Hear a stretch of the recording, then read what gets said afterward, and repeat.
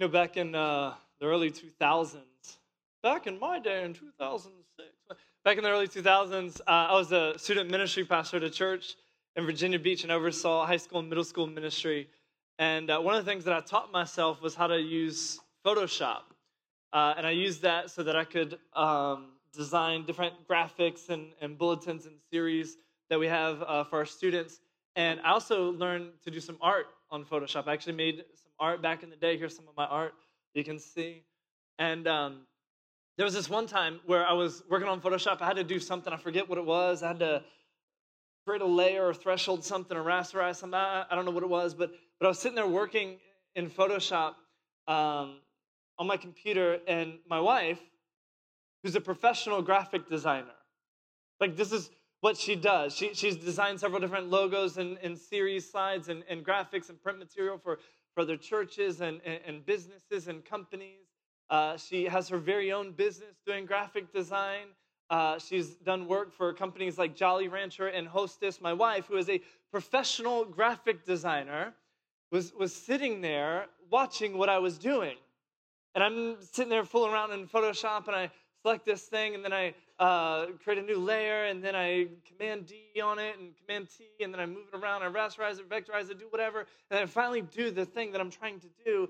And she asked me, just in the background watching, what were you trying to do? And you could it was just dripping with poor little person. Like, what were you trying to do? I said, well, I was trying to do this thing.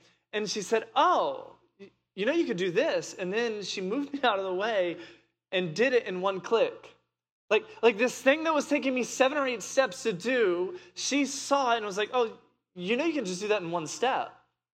No, I didn't know that. Because if I knew that, I'd be doing it that way. I had no idea that I could do the thing I was trying to do in just one step.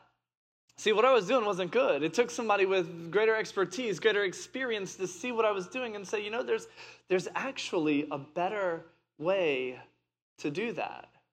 And after she showed me, everything changed for me. The unnamed narrator, Edward Norton, in the movie Fight Club, meets Tyler Durden on this airplane. And as he's having a conversation with Tyler Durden, he says something, and then Tyler says, what I consider the Fight Club test. See, the unnamed narrator says, you're the most interesting single-serving friend I've ever met. And he goes to explain what he means by single-serving. And he's like, no, I get it. It's very clever. And then Tyler asks the Fight Club test. It's this question: how's that working for you? Edward Norton says, what do you mean? And Tyler says, being clever. How's that working for you? And then Edward Norton responds by saying, well, it's working out great. And then Tyler Durden says, well, keep it up. How's that working for you? What? Being clever. Oh, it's working out great. Well, then keep it up. I want to ask you this morning, how's that working for you? Because here's what I'm convinced of. Just like when it came to me in Photoshop, I had learned a certain way of doing things. I had been doing it a certain way. I'd been in a groove of doing things a certain way. Someone else came along, my wife, who's an expert at it, and said, there's actually a better way to do that. Essentially, she was saying, how's that working for you? And it wasn't working very good for me, and she showed me a whole other way. Today, I want to ask you the question, how's it working for you? What? Not being clever like Edward Norton, but all of life. All of how you're doing life. How's that working for you? The way that you're doing finances, how's that working for you? The way that you're doing marriage, how's that working for you? The way that you're doing schedule and priorities, the way that you're doing relationships, the way that you're doing following God, the way that you're doing spirituality, how's that working for you? I want to invite you today to just stop in the busyness of all that is going on in life and assess and answer that question, how's that working for you? Is the way that you're doing things leading you to the marriage you've always longed for?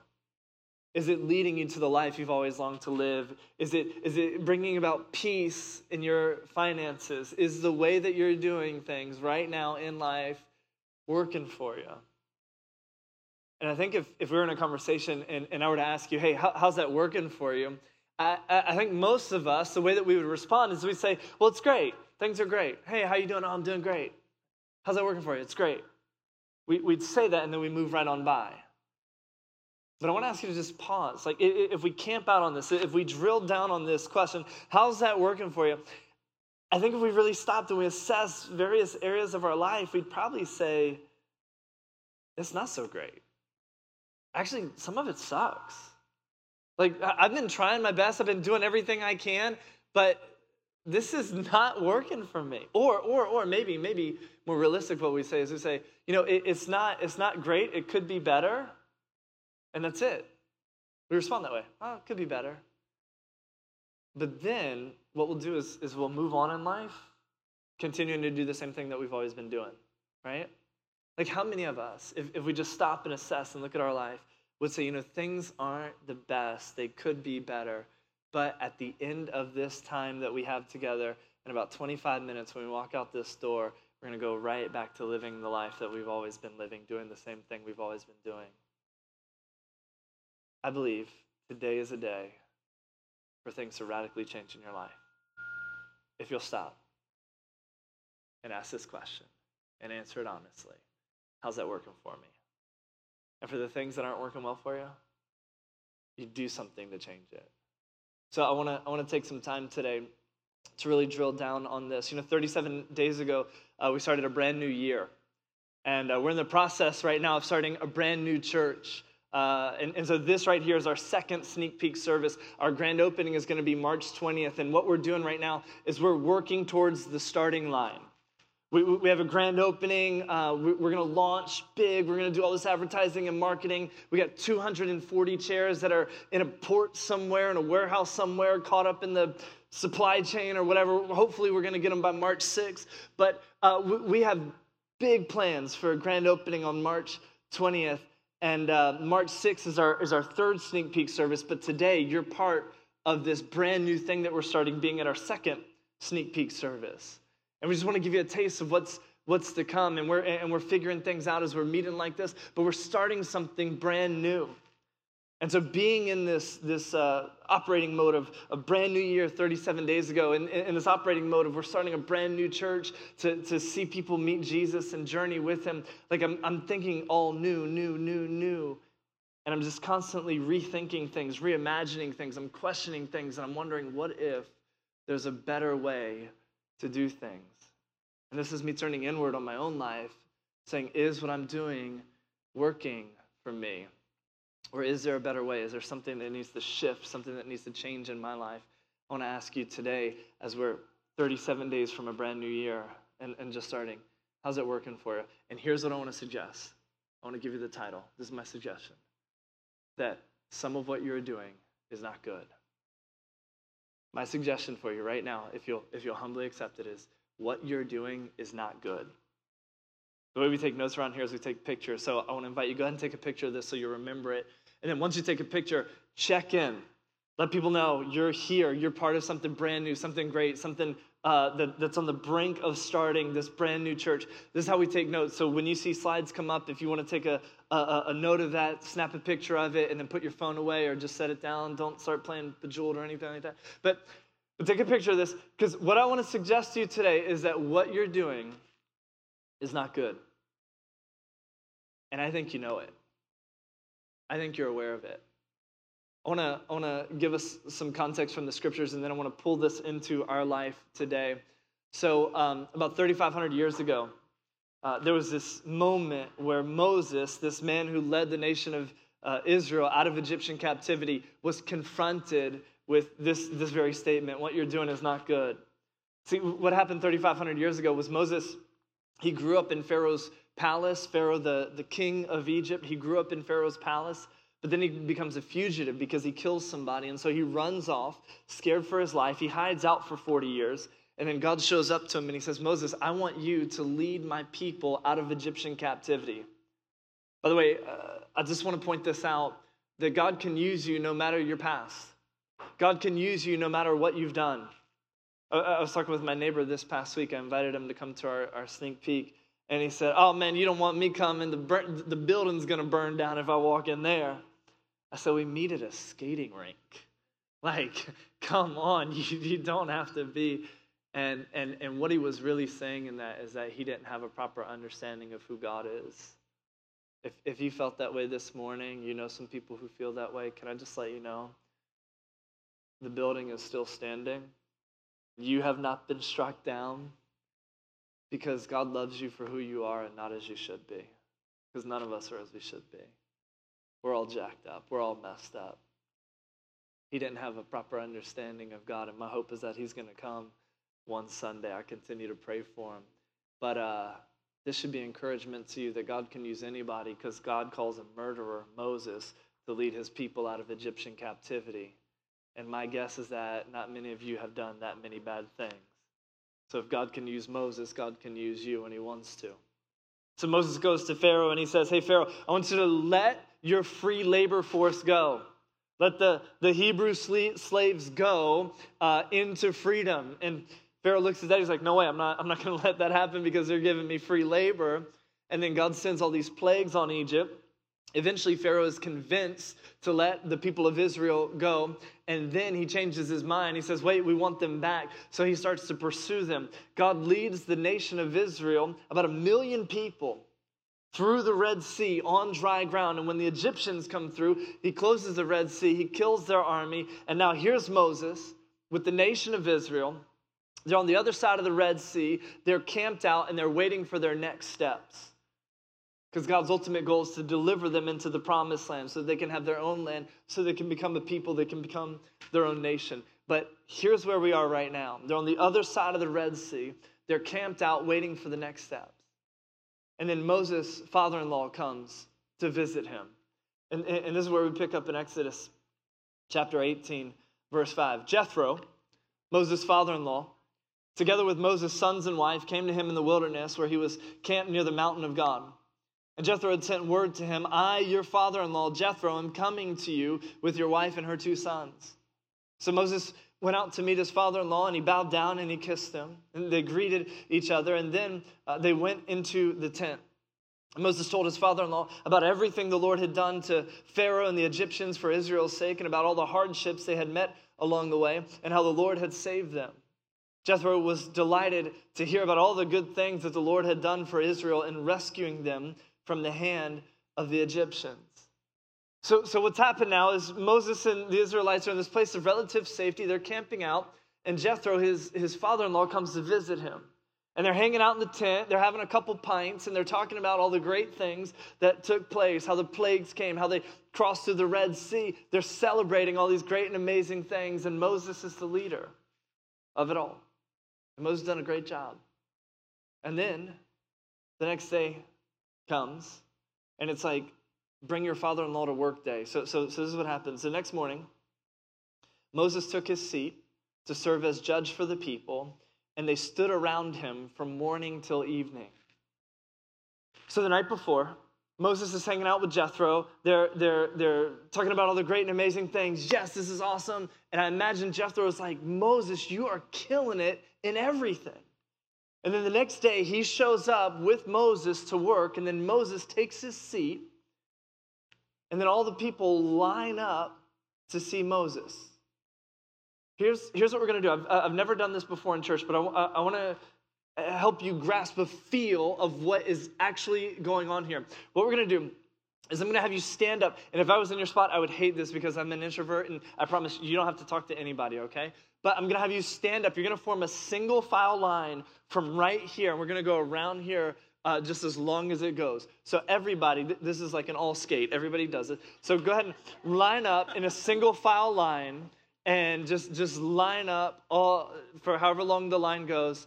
And I want you to see exactly what's happening. Yeah, so come on. We'll line up right around here. Jethro and Moses, they're hanging out, they're talking, everything is great and amazing. All right, cool. Jethro, Dad, I got to go to work. So he goes and he takes his seat in front of all the people of Israel. There's like 1 million people. And what happens is they all line up waiting to talk to Moses, because Moses has things that he needs to judge, and they have problems and they have issues. Here's what happens. He's there seated. The people are lined up waiting to hear from him. And so the first person comes up and tells them their problem. Tell me your problem. Yeah. See, she thinks she doesn't have any problems. If you knew her, no, I'm just joking. I'm just joking. This is Teresa, I know. But, so Moses hears it, and people come to him, and he's going to hear from this person about how this person wronged them, or this person did this one thing, or this one person said this one thing. And Moses, what are you going to do about it? What do we need to do? And then once Moses hears it, he passes his judgment. Here's what we need to do about it. And then he tells them to move on. And then comes the next person. And then the next person. And the next person. And Jethro sees this happen. And he's like, oh no. What are you doing, Moses? There's all these people. They're all lined up. You're the bottleneck in the process. You're the bottleneck in the system. They're all waiting to hear from you. And this is what Jethro says. When his father-in-law saw all that Moses was doing for the people, he said, what is this you're doing for the people? Why do you alone sit as judge while all these people stand around you from morning till evening? Moses answered him, because the people come to me to seek God's will. Whenever they have a dispute, it's brought to me, and I decide between the parties and inform them of God's decrees and instructions. Imagine this is the system that we have.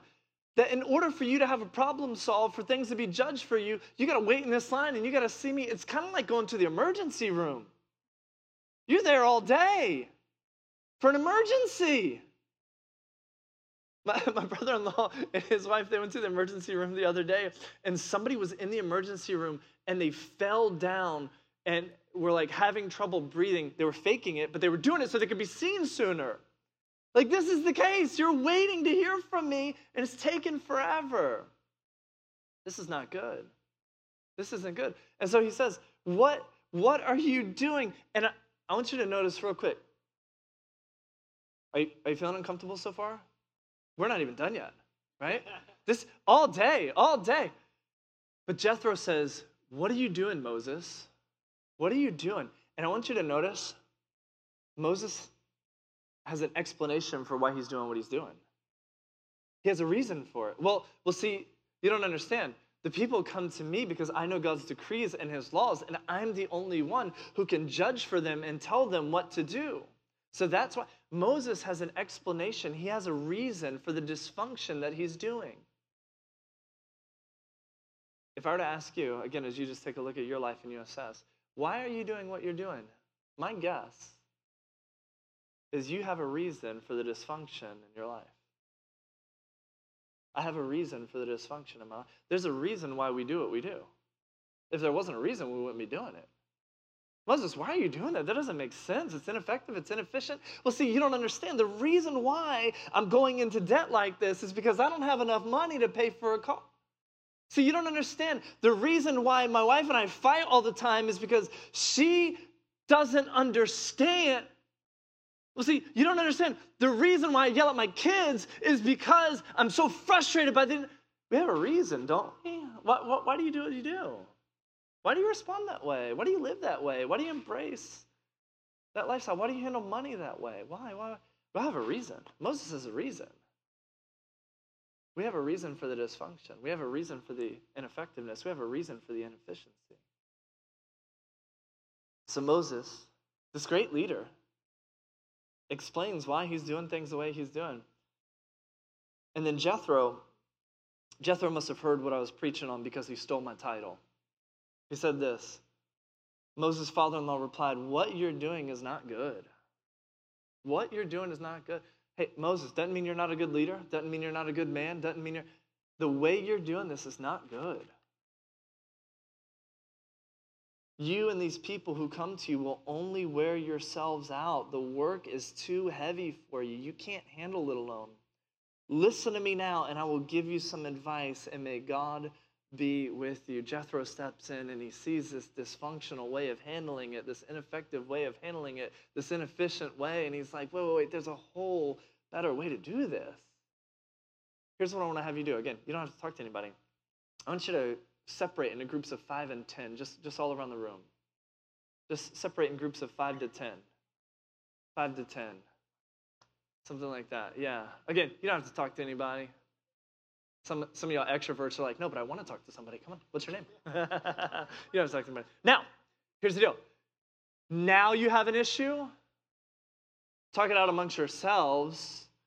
and see if you can figure that out. And then if you can't together, then come see me. Oh, now my load is lighter. Now you can get an answer much sooner and faster. This is a way more effective, way more efficient way of doing things than everybody waiting to see one person.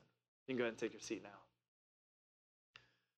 So this is what's happening. And Jethro explains, but select capable men from all the people, men who fear God, trustworthy men who hate dishonest gain, and appoint them as officials over thousands, hundreds, fifties, and tens. Have them serve as judges for the people at all times, but have them bring every difficult case to you. The simple cases they can decide themselves. That will make your load lighter because they will share it with you. If you do this, and God so commands, you will be able to stand the strain, and all these people will go home satisfied. Moses, there's a better way to do this.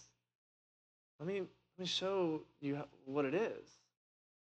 There's a better way to do this. Now, I want to note real quick, Jethro does something that is very difficult for us to receive. He gives unsolicited advice, right? Have you ever had somebody give you unsolicited advice? Or maybe you've given unsolicited advice? Hey, if you did this, you shut up. I don't want to hear it, right? Like we just feel annoyed. We just feel, I don't even want to hear it. When I was sitting there doing this work in Photoshop, and my wife came along, you can do this. In order for me to receive what she was giving me, I had to embrace humility. I had to be humble. I had to be teachable. Let me ask you, do you embrace a posture of humility, teachability in life? When it comes to living differently, I've said to you and suggested to you that there are some areas in your life where it's not good. What you're doing is not good. And I can confidently say that because I know there are some areas in my life that it's not good. There's a better way to live. There's a better mindset to have. There's a better attitude to embrace. What you're doing is not good. Now, before I can give you any advice, I want to make sure it's not unsolicited. It's not unsolicited because you came to church because you want to figure out, how do I become more like Jesus, so I'm about to fix your life right now. No, I'm not. There's no way I can fix your life. I can't even fix my life. That's why I need Jesus. That's why we follow him. But Jethro gives Moses some advice, and what he says is that there's a better way for you to do this. I want to suggest today that there are better ways for you to do some of what you're doing in life, and your life can look completely different, can look way better than it does right now if you'll just act on what you know to do. So before I point out some of the areas, I need to transition this to today, and I got to point this other thing out too, just so we don't miss it. I used to be the guy who would offer advice when I saw stuff like this in the gym. I used to go up to people and say, hey, what are you trying to do? Because that's not a thing. You're not doing anything. You're getting no gains with that, right? I don't do that now. I just take videos of people and show them to you. So, and also, if you're that guy and you're here today, man, I'm so glad you're here. Thank you for coming. I'd love to connect with you afterwards. We could talk about proper form and stuff like that. But what this guy is doing is not good. There's no gains gotten in those movements. But he can't see it because he's doing it. You and I, we can see it. We can watch from a distance and we can say, what the is that guy doing? We can see what he's doing is not good, but he can't see it. He's so close to it. It's him doing it. I want to suggest that there are some things in your life right now that are not good, but you can't see it because you keep doing it.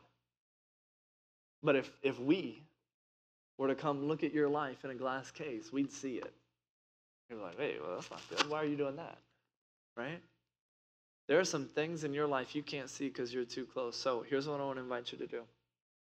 As we move forward to try and figure this out and how do we move forward, I want to invite you to step back from your life, take a bird's eye view, and look at you doing what you're doing and really assess and see, is this good? Look back, bird's eye view, and just assess.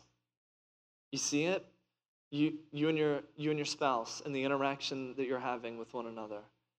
And you already know how the conversation's going to go, right? Because she's going to say that passive-aggressive thing, and then you're going to get upset, and you're going to blame her, and then it's going to escalate into an argument, and there might be some name-calling and cussing. I mean, just zoom back. Do you see it? Is that the kind of marriage that you want to have? What you're doing is not good. There's a better way to live, right? Zoom back and just take a look at your life, right? And see the stress that you feel and the worry that you have around money because there's this debt, this car payment that you have, these credit cards, these student loans. You're just living this way. Just look back and look at yourself. I mean, you're like going to work just to pay somebody else, right? Just see that and say, man, that's the life I want to live, is it? Because if that's how you're living, what you're doing is not good. There actually is a better way to live. Just zoom back, and watch yourself on the computer. Look, do you see you looking at the sites or on your phone, looking at the sites that you're looking at? What you're doing is not good. Going to the bottle? Going to the drug? Zoom back and just see yourself doing that. Is that the kind of life that you want to live? What you're doing is not good. There's a better way to live. Look, zoom back. Look at the busyness and the frenetic pace that you live life. Listen to the things that you say. How are things going? I'm busy. I don't have any time. Hey, what about this? No, I don't have any time. Look back and look at your schedule and see how packed it is and how overwhelmed you feel. And there is no rest. Is that the kind of life you want to live? There's a better way to live. And here's the thing. I get it. You're trying your best. You're trying your best. I'm trying my best. And sometimes we do these things because this is all we know. Why do you do relationships the way you do? Well, that's all I know. I mean, that's how my parents did it, and that's what I saw from them. And so I end up reacting like my dad reacted because I saw him do that. There's a better way to live. There's a better way to live. Why are you doing money that way? Because that's what I learned, and that's what I figured you do. I mean, everybody lives with debt. You can't have a car without debt. You can't be a student without a loan. I mean, that's how society works, right? I mean, we're trying our best, but there's a better way to live. Why are you doing self-image the way that you do? Why are you doing health and fitness the way that you do? It's easier, it's more convenient, it's more comfortable. We choose the path of least resistance. And I know I should, but there's a better way to live. So I just want to ask, how's it working for you? The life you're living right now, how's it working for you? There's a better way to live. And Jesus shows us that better way to live. He says it in Matthew chapter 11, verse 28. Jesus said, "Come to me, all of you who are weary and carry heavy burdens, and I will give you rest. Take my yoke upon you. Let me teach you, because I am humble and gentle at heart, and you will find rest for your souls. For my yoke is easy to bear, and the burden I give you is light." John 10:10, "The thief's purpose is to steal and kill and destroy. My purpose is to give them a rich and satisfying life." The way that you assess if what you're doing is good or not is you just ask the question, is this leading me to light, easy living? Is this producing in me a rich, full life? Because if this is not light and free, if this is not rich and full, there's a better way to live. Because that's what Jesus promises. I have a better way for you to live. When you think about your marriage, when you think about your pursuit of purity, when you think about your dating relationship, when you think about your self-image, when you think about the way that you do finances, when you think about your priorities, when you think about your schedule, when you think about the way that you manage a calendar, when you think about all of these different things, just take one at a time, assess, and say, how's this working for me? Is it light-free living? Do I feel a rich, full life in this? Or do I feel anxiety and frustration? Do I feel hurt? Do I feel bitterness and resentment? Oh, if that's the result, if that's what I'm getting in my life, what I'm doing is not good. There's a better way to live. And we find that in following Jesus. Proverbs explains this truth. There's a path before each person that seems right, but it ends in death. Again, I get it. I know you're doing your best.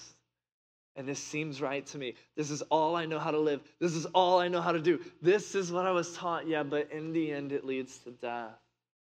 As you think about your life and what you're experiencing, would you say, man, I am so full of life. It is rich and full in this area. Or, man, this anxiety feels like death. This stress feels like death. This guilt feels like death. This bitterness welling up within me feels like death. There's a better way to live. There is a better way to live. I want to point this out, and then I'll be done. Jethro comes to Moses, and he said, Moses, what you're doing is not good. This morning, I Jethro'd on you. There's some stuff in your life that's not good. Here's my fear. You're going to hear this.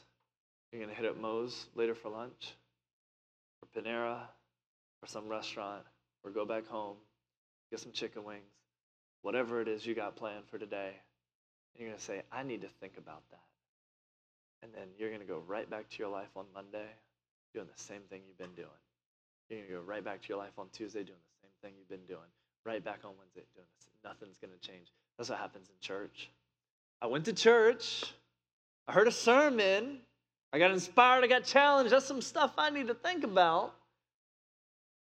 My fear is that nothing's going to change. So I Jethro'd on you. I want to invite you to play the role of Moses. Look at what Moses does. Exodus 18:24. Moses listened to his father-in-law and did everything he said. Moses listened to his father-in-law and did everything he said. He had everybody lined up waiting to hear from him. And then Jethro said, there's a better way for you to do this. Here's what it is. And Moses said, cool, I'm going to start doing that. There's a better way for you to do finances. It's debt-free. There's a better way for you to do marriage. It's to submit to one another and love one another. There's a better way for you to do schedules and calendars. It's to make your priorities right, putting God first above everything else and in everything else.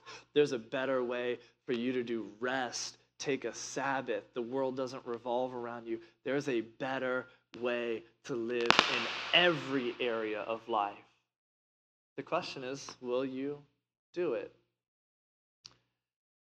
I heard this story from this guy named Rob. He shared this story about how he had went to lunch with a friend. And they sat down at the booth across from one another. And cops are here? No. They sat down at this booth across from one another, and Rob was just telling him about how overwhelmed he felt and how stressed he felt and all these things that were going on in his life and this burden and this weight he was feeling. By the way, this past week, man, I talked to at least 5 different people who described to me how their life felt overwhelming, how they just felt burdened, like, oh, there was so much going on. And he was telling this guy this, how burdened he felt, how overwhelmed he felt, and the guy just was listening to Rob go on, and he said, Rob, listen, you don't have to live like this. And Rob said, I know I don't have to live like this, but I got this going on, and these demands from these people, and they expect. They said, no, Rob, listen, you don't have to live like this. I know. Rob, no, you don't know. You don't have to live like this. You don't have to live like this. You don't have to live like this. You don't have to live like this. Sometimes, and as he heard this man say this over and over again, you don't have to live like this. You don't have to live like this. It started to resonate with him like a deep bass note. Oh, I don't have to live like this. Can I just say to you this morning, what you're doing is not good. There's a better way to live. And whatever it is that's causing friction and stress and resentment and bitterness and hurt and pain, you don't have to live like this. You don't have to live like this. You don't have to live like this. You don't have to live like this. You don't have to live like this. There's a better way to live. And Jesus offers that. If you're here today and you've never said yes to Jesus, but believing that he died for you on the cross, that he rose again from the dead, your first step to entering into this better way to live, into this new life, is by saying yes to him. The way you say yes to him is saying, Jesus, I don't have it all figured out. I still have questions, but I believe I need you. I believe you died for me. I believe you rose again from the dead. And I've been trying to live life on my own, trying to figure this out on my own. It's not working very well. And so I want to follow you because you have the way to life. And then it's meeting him in the waters of baptism, being immersed into him and raised up a brand new creation. We're planning on seeing somebody baptized next sneak peek service, March 6th. We got to work out some of the logistics there, but the idea is that we have this hot tub that we'll set up right over here. You're going to get to hear their story and see them get baptized, giving their life to Christ. If you've never made the decision to give your life to Christ and be baptized in him, today's the day to make that decision. You got some little slips of paper on your seat. We want to invite you to give us your information. That's for everybody in here. If everybody would take a moment before you leave to fill out that card, let us get your information. We just want to say thanks for coming to our second sneak peek. But if you need to make a decision to say yes to Jesus, say, I want to follow Jesus on there, or I have questions about following Jesus, something. But your first step is to make a decision to follow Jesus. And for those of you who are following Jesus, we're about to take communion. You have little cups in your seat. Probably not now because you moved it so you wouldn't sit on it. But in these cups are some juice, and there's also a cracker on top. We do communion to remind ourselves of the sacrifice that Jesus made for us. This isn't a ritual, it's a reminder that we need Jesus on a daily basis because he leads us towards the life we long to live. So I want to invite you at any time that you like, go ahead and take communion. You just take that cracker, eat that. That reminds us of Jesus' body that was broken for us on the cross. The juice reminds us of the blood that was shed for us. Feel free to take that at any time that you'd like. But let it be a reminder to you, too, throughout the week that he sits in front of you and he says, you don't have to live like this. There's a better way to live. And I offer that way. I want to take a moment just to sit in silence and pray as we reflect on God's goodness and the way that he leads us in.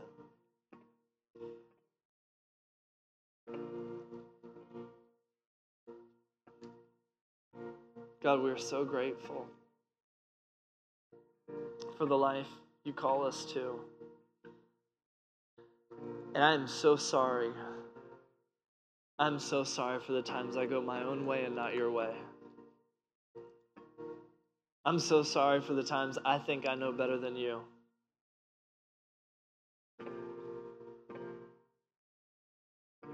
Oh, and it's so evident in my life when things mess up and don't go right and I feel stressed and I feel pressure and I feel overwhelmed and it leads me towards a life that's not light and free and full and rich. And so, God, I'm sorry for that, and I come back to you and say, I want to follow you. Help me change my habits, my attitudes, my mindsets. Pray you help us trust in you first. Seek you first before decisions made. I pray that this week, I pray that today we would drill in and examine parts of our life and say, this is not good. It's time to change. I know I got a reason for it. I know I got an excuse for it. I know I got a justification for it.